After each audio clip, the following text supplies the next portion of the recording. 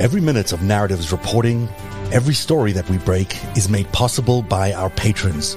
You too can become a patron by joining at patreon.com/narrative. Narrative, where truth lives. Hello, everybody, and welcome to Narrative. In just the last few days, we've begun to hear even more truths about what really happened on January the 6th. Cassidy Hutchinson reveals in her new book that former President Trump himself led the chanting to hang Mike Pence, his vice president, from inside the Oval Office. We've heard from Chairman of the Joint Chiefs of Staff, General Mark Milley, recount how close America came to a full stop of our Constitution. There are just so many revelations in every news day, it really is very hard to keep track.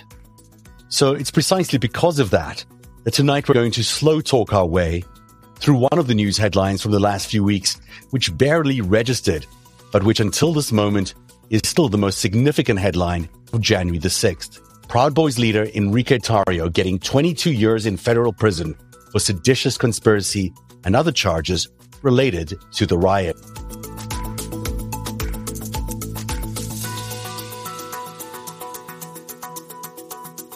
Tarrio received one of the longest sentences yet for his role in the January the 6th Capitol insurrection, even though he wasn't even at the Capitol on the day of the event. Prosecutors say he was absolutely instrumental in planning and organizing the Proud Boys' participation. And my guest today is Brandy Buckman, an independent reporter who has been covering the Tarrio trial and sentencing. We're going to discuss the courtroom atmosphere during Tarrio's sentencing, along with his apology. Was it sincere? And also, what does all this lengthy sentence mean for the future of the Proud Boys organization? So, Brandy, you were in the courtroom as the sentencing came down, and it was really riveting reading your incredible thread that day about how emotional that day was. And we all think of Enrique Tarrio as this tough guy, perhaps white nationalist, but then suddenly at the end of all of this trial came this sort of more real version of who he might be as a human being. So who is Enrique Tarrio? I think first, an important thing to note about sentencings are it's a chance for defendants to basically make their last best effort and their last best impression for the judge, because the judge holds their fight. And I think that the person Tarrio put himself out to be when he was being sentenced was someone who might have been more remorseful than he actually was. We did see in the days after he was sentenced that he pretty much went right back to talking politics and talking about how Trump had to be reelected in 2024 because his presidential pardon, he hopes, would depend on it. But as far as who Tarrio is, I think that says a lot about who he is in a nutshell. As a founder of the Proud Boys, he moved up the ranks and assumed this leadership position of an organization that promotes not just a white supremacist philosophy when you boil it down to it, even though they would deny that that's the case. It also promotes this Western, West is best, men first, misogynist, just anti-diversity view of the world. And so he really embodied that when he was at the height of his popularity. And he would go out with his sunglasses and his cap and his cigarettes, and he would be very macho and masculine. We saw somebody in court who was wearing a prison jumpsuit once reality snuck in there, and who realized, I think to some degree it was true, that the damage he had done to his family was real and that the pain for them was very real. And we did hear about that from some folks at court. He came from a history of being a minor criminal in Miami, a short record, but a significant record in terms of crime. How did this sort of Cuban-American land up becoming a face of white nationalism? He just got himself so involved with, I think, the Gavin McInneses of that organization who founded the Proud Boys, and had put himself out and was friendly with Roger Stone, was friendly with a bunch of Trump World affiliates. And I think that once 2016 happened, once 2020 really happened, in terms of all of the civil unrest that was going on, the Proud Boys as an organization for Tarrio, he really saw that as an opportunity to grow them out and make themselves more of a name brand. Because in the years prior to that, he took his sort of razzle-dazzle marketing for Proud Boys approach to different rallies or different events, different situations where there was civil unrest to act as the pushback to the leftist movement. So I think that a lot of these extremists, for him, it was about opportunity, and the opportunity was wide open with Trump. And what we did see at trial and what we learned and heard through testimony was that once Trump had said to them in September at the presidential debates that they should stand back and stand by, the numbers of Proud Boys who started signing up for recruitment exploded. And it set about a sequence of events that led Tarrio to where he finds himself today. That is an incredible split screen. If you think about Donald Trump saying, stand back and stand by, and then his family pleading for mercy before the judge in that sentencing day. What was his mother saying to the court in pleading for her son's adult life? The interesting thing was that she put him out as this figure who had always respected law enforcement. And this was a key contention at the trial for him, because part of the prosecution's argument in the seditious conspiracy allegation was that the Proud Boys had essentially went from tolerating law enforcement, liking cops, being on the sides of cops, to somewhere in December taking a major turn away from them and then using this anti-police attitude that had ramped up since one of their own had been stabbed at this event in D.C. to stop the Still rally in D.C. He totally went in about face with law enforcement. And Tarrio's mother commended him about how upstanding he had been and how he'd always respected police and he had always respected law and order. But we didn't see that. We didn't see that in the evidence of his communications. We didn't see that in his actions. He's had multiple run-ins with the law himself. And key to that argument was one of the officers who he had said he had given basically advance notice to that the Proud Boys would be showing up on the 6th and not to worry and everything was above board. This officer also is now under investigation for improper relationships with Tarrio, because when we looked at some of the text messages in court, they weren't particularly helpful to the police. They were helpful to Tarrio. It was essentially he was pumping them, it looked like, for info. I mean, there is this sense around him, isn't there, that he was either an informant or cooperating with police or cooperating with elements within the police, or it was never really clear where on the line of law and order he stood. But you're saying that there might have been some corrupt elements within the police that were being used, or either willingly or unwittingly being used to influence what the police response would be? That's correct. Yes, there's an officer named Shane Lamond, who I believe he's still suspended. I know that he was charged. He's under investigation. He's denied all wrongdoing. But essentially, that was what we saw at trial, was how he would utilize the officer, being friendly with the officer in a situation that would seem like a typical informant relationship. But really, their relationship was inappropriate by the looks of the text messages and a little bit too close. And so that's what Tarrio does. And that's what we saw too with just members of his organization, is he figures out what he needs from each individual and then manipulates the situation to go along with that. But he also surrounds himself with people who are more than happy to be his foot soldiers. It's not a big lift for him, I don't think. Yeah, it's interesting, isn't it, that he's charismatic, maybe the word to use, that he's able to capture the minds and hearts of all these grown adult men who start calling him boss or whatever it is they were calling him, and suddenly they're listening to his orders. Was it his charisma? Was it their lack of guiding force in their lives? What was it that was driving to follow him? Yeah, I think it's a combination of the two. Look, Tarrio is a charismatic figure. When you see him talking at rallies, or you see him, what we saw at trial in his private meetings with his men, he's funny, he's likable, he's charming. You can have a rational discussion with him to a certain point, whereas other extremists, you might not be able to have any rational discussion. And that is a big draw for him. But I think the other part of that too is it takes two to tango, right? You needed guys who wanted to look for someone to fill these voids in their life, or to satisfy what they believed about the state of the world or the state of the U.S. government or what was going to happen. Certainly across both the Oath Keepers seditious conspiracy trials and the Proud Boys seditious conspiracy trials, the big takeaway that I had from all of these situations was a lot of these people wouldn't be in this situation if they had better friends or better hobbies.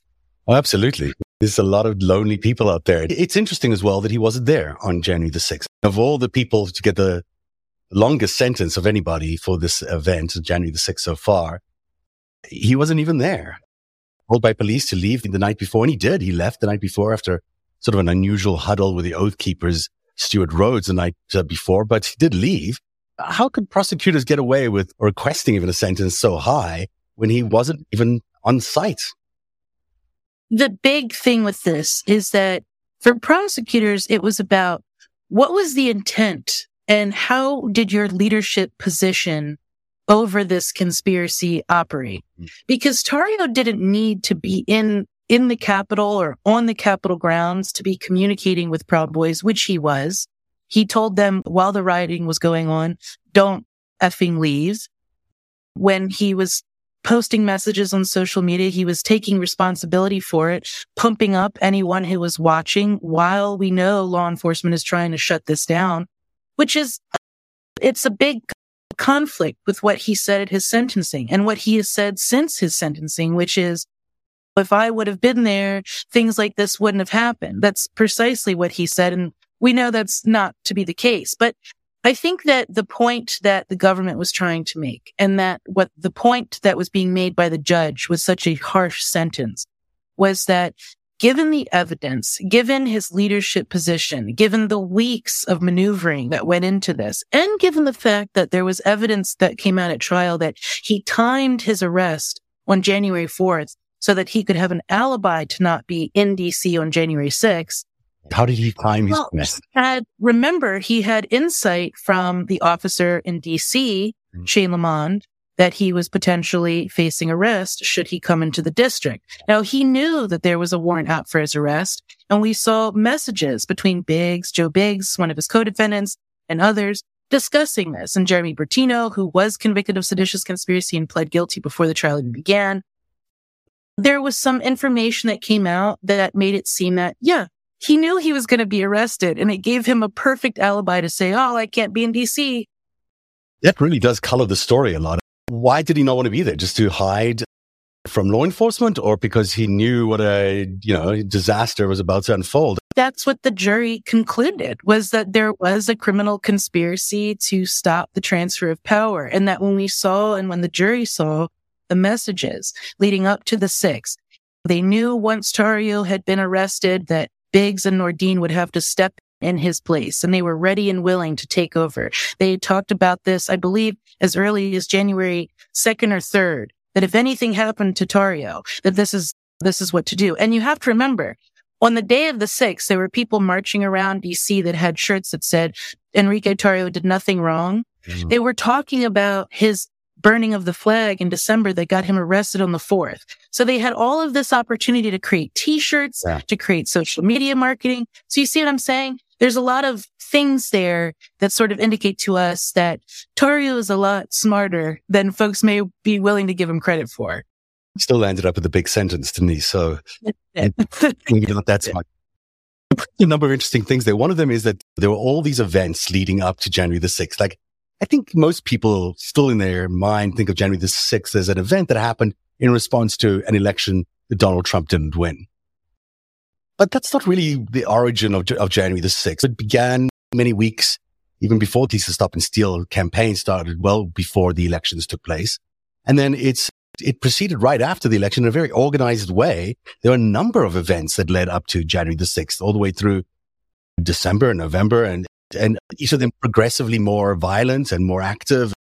And it certainly seems like they were either being trained into doing what they were going to do on January the 6th, or being influenced in a way to behave that way. Or I'm not sure what the purpose of those events were, but it certainly created an organized feel that they would feel comfortable, confident, and ready to do what they did on January the 6th. Yeah. I definitely think that there's some truth into that, because we had two major rallies that both of the seditious conspiracy trials focused on as a preamble to January 6th. That was the Stop the Steal rally in November, and then the one in December. They were each roughly about a month apart. Both of them were heavily promoted, heavily attended by Proud Boys and Oath Keepers, of Trump affiliates, members in Trump's campaign for the year for 2020. And what we saw was that after the December rally, when we had the violent incident where Jeremy Bertino, one of the Proud Boys, had been stabbed, what we saw was within about a week, the Proud Boys, in conjunction with Trump's tweet on December 19th, 2020, inviting people to come down to DC for the 6th, the Proud Boys created that same night a subdivision called the Ministry of Self-Defense. And what that ministry did was it allowed them to put up I would argue, the edifice of, we need to protect ourselves at these rallies because things are going to get crazy. And now that Trump has said there's this wild rally coming, we really need to know how to deal with Antifa. We need to know how to deal with the police. We need to do. And so all of the ramping up that happened absolutely was instrumental in building to the crescendo of January 6th before anybody even knew, I think, that January 6th was going to be a thing. Trump said in September of 2020 that he was not going to accept the results of the election if he didn't win. Yeah. And there's a clip from Roger Stone talking about Stop the Steal and martial law on Alex Jones, also from September of 2020. The prosecution, I think, mentioned Tarrio as the general of the Proud Boys. And maybe that's exactly who he was. But in some ways, I think of him more as a bit of a field commander. And because the real general, in some ways, maybe it's a spiritual godfather, if you will, I don't know, of the Proud Boys, is Roger Stone, which is, here he is in 2016 in Oregon, hanging out with the Proud Boys, I think well before Tarrio was even a member. It's very infancy as the Proud Boys were being launched. With Alex Jones retweeting this photograph, the origins of Proud Boys feature Roger Stone quite dramatically and quite emphatically, and then it continues all the way through. He did take an oath to the Proud Boys as well. That's right. And certainly they were with him. Tarrio was with him and many of the other Proud Boys with him all the way until January the 6th. It's only on January the 6th that suddenly we saw the Oath Keepers playing security for Roger Stone and not Tarrio. And yet Tarrio is going to jail. Roger Stone is still out there living the life. Yeah. Did he talk about Stone? Did he mention him on the trial? Did Roger Stone come up? Roger Stone came up, I would say, infrequently in the trial. And I think that there was a strategy for this for the prosecution. He would come up when it would be discussed about Proud Boys operating essentially as security guards on the 6th. But really, I think that the prosecution made the calculated decision of keeping the bulk of their discussions to the specific defendants. And that even when we're talking about other alleged and now convicted seditious conspirators, Oath Keeper Elmer Rhodes, prosecution really made an effort to not really bring that in because they didn't want to have hearsay arguments. They didn't want to get into free speech arguments with the defense. The calculated decision to leave Roger Stone out of it might have been, at least as far as I know, might have been related to just trying to keep it as clean as they could for what was already a massively sprawling and complex case. We now know that this attempt to steal the elections preceded the actual election. You've got Donald Trump, Roger Stone, Alex Jones, Michael Flynn, whomever, Steve Bannon, all conspiring this January the 6th event. And yet, so far, we've only seen those supposed foot soldiers, let's call them foot soldiers, being arrested. Do they expect, if Donald Trump is reelected, do they expect that he's actually going to come through for them and let them off, give them a pardon? I think so. I think absolutely they do. A couple of days after Tarrio was sentenced, he gave an interview saying, or not a couple of days, but I think it was like a week at least. He gave an interview saying that he expected Trump to pardon him and would want Trump to pardon him if he was reelected. And he put out a few messages saying, you have to vote for Trump in 2024 because that's the only way that we're pardoned. Ethan Nordine, one of the other co-defendant Proud Boys convicted of seditious conspiracy, he got, I believe it was 18 years. So he got another very stiff sentence. Him too. He has pretty much said the same. Joseph Biggs has said the same. They all are betting all of their wages here on Trump saving them, which should come as no surprise to anybody. Even if Trump has not indicated that he's trustworthy to the average person, with the average intelligence that can see the writing on the wall. These folks, I think, are really bought in to this belief that he's a savior, that he's a hero, that the world can only be righted if he's in charge of it. And anything without him is just going to fall short of that. Now, incidentally, as we're sitting here talking today, this was the day that Tarrio and some of the other co-defendants finally were transferred to jail for the duration of their sentences. All of the talking that happened in the last few weeks might seem to quiet down, but I would doubt it. I think that especially Tarrio survives on attention and thrives on it. So as long as Trump is out there beating the drum, and Trump also said in an interview himself, he would consider a pardon for Tarrio. So there's nothing, I don't think, to convince him otherwise that it's a possibility for him. That is interesting, considering he seemed to say the words that he was remorseful. He seemed to say that he didn't want January the 6th to have happened the way it did, and yet he still supports Donald Trump today. How does he explain that contradiction? How would you try to explain his contradiction? They likely don't believe the nice things that they say when they're in a federal courtroom before a judge. Mm-hmm. When Dominic Pezzola, one of the other Proud Boys, who was not convicted of seditious conspiracy, but who was convicted on several other charges and was sentenced to 10 years, it literally was a span of maybe 2 minutes, and I'm being generous, where he was before the judge, crying, blubbering about how sorry he was, and said he would never be involved with politics again. Those were his words. I will never be involved with politics again. And then quite literally, as soon as his sentencing was over, he went to walk out the door, put his fist up in the air, pumped it, and said, Trump won. There's not a lot of logic to be found in some of the reasons why these folks will just so blindly follow this guy after he's gotten them in so much trouble, and they've allowed themselves to get in so much trouble. But yeah, I just think that they're bought in and they're willing to play the game. So it still means that this very potent force that is the Proud Boys remains a potent force against democracy. And once they're released from prison, which, won't be 22 years, it'll be much sooner than that. This is still a force that could still be targeting democracy well after they're released from prison. The thing that these trials did was that they did help to hobble the Oath Keepers as an organization, the Proud Boys as an organization. And it did put it out there what will happen if you attempt to stop the transfer of power, if you attempt to use violence as a means for your political ends. But yes, indeed, they likely will not serve the duration of their sentences. They have to, I believe the regulations, they have to at least serve 85% of it. So still quite a long time for all of them to be in jail.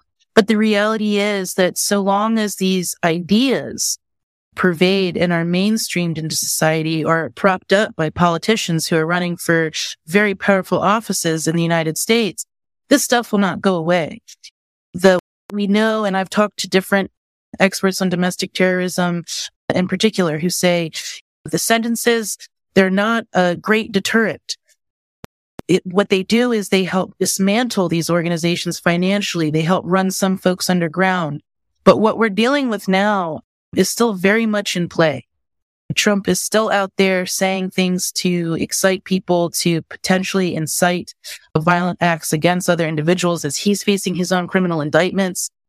So I don't think that them being in jail is going to stop this. There will always be someone to come in under the cracks. I think it's left to everybody who sees the writing on the wall to take responsibility and fight for real democracy, and not a government run by a person who wants to be a tin pot dictator. Now, Tarrio intends to appeal, presumably.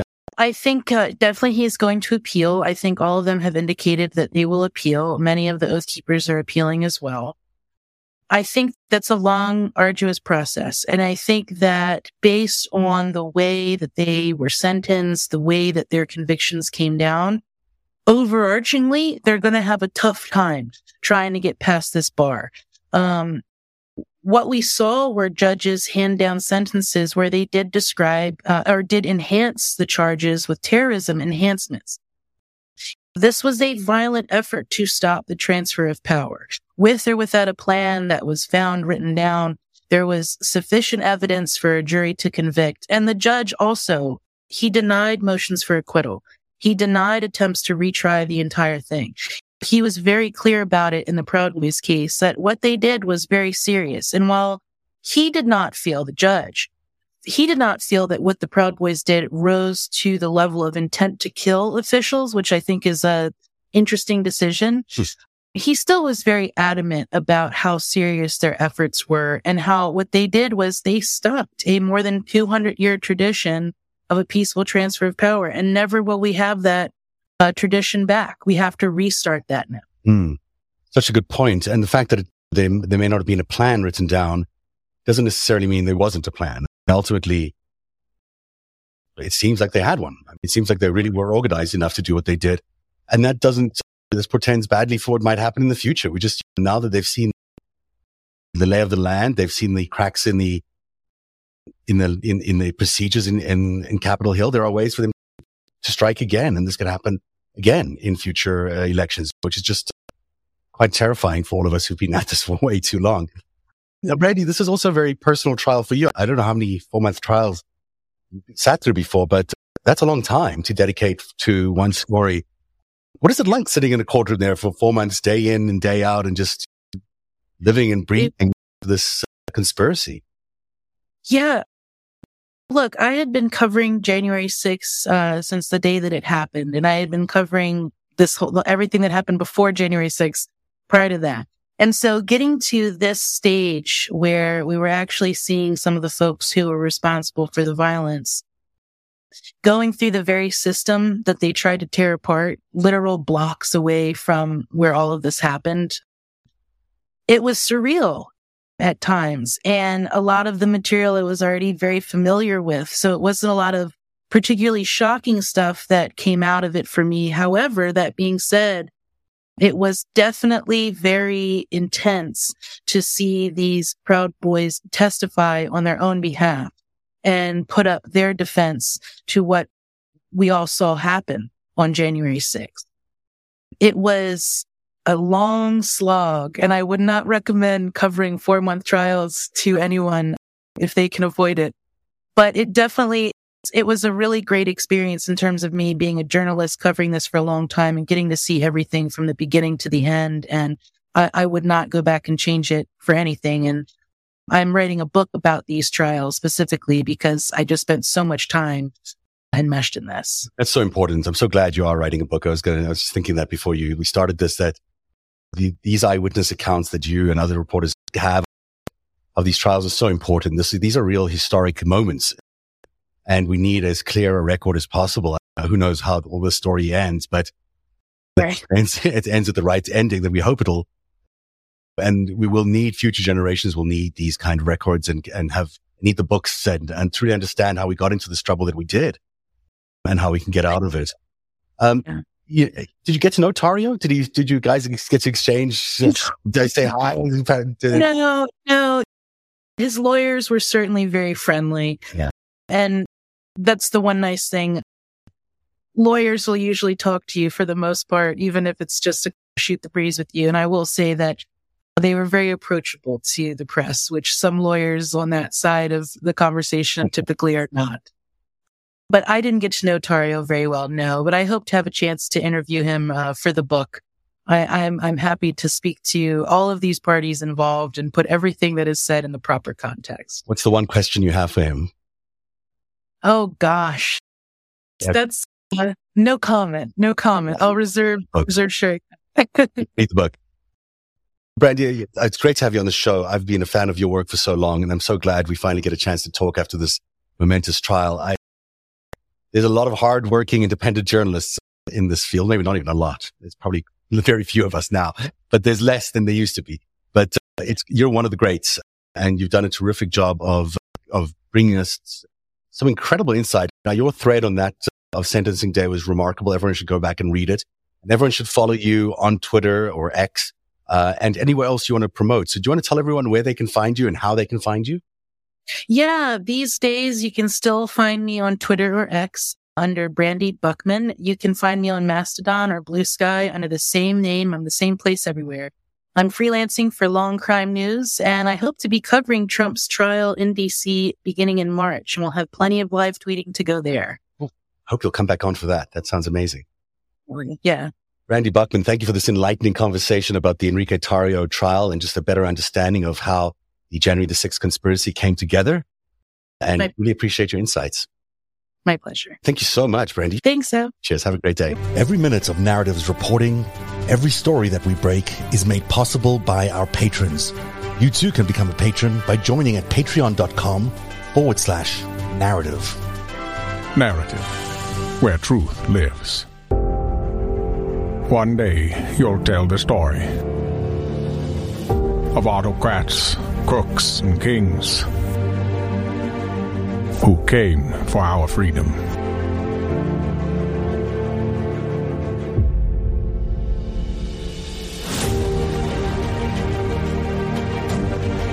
A story of citizens who stood up to tyranny and won.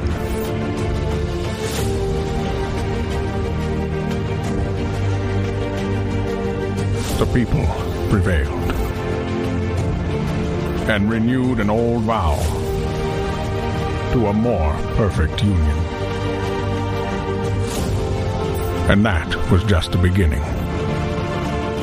The story continues. Narrative, where truth lives.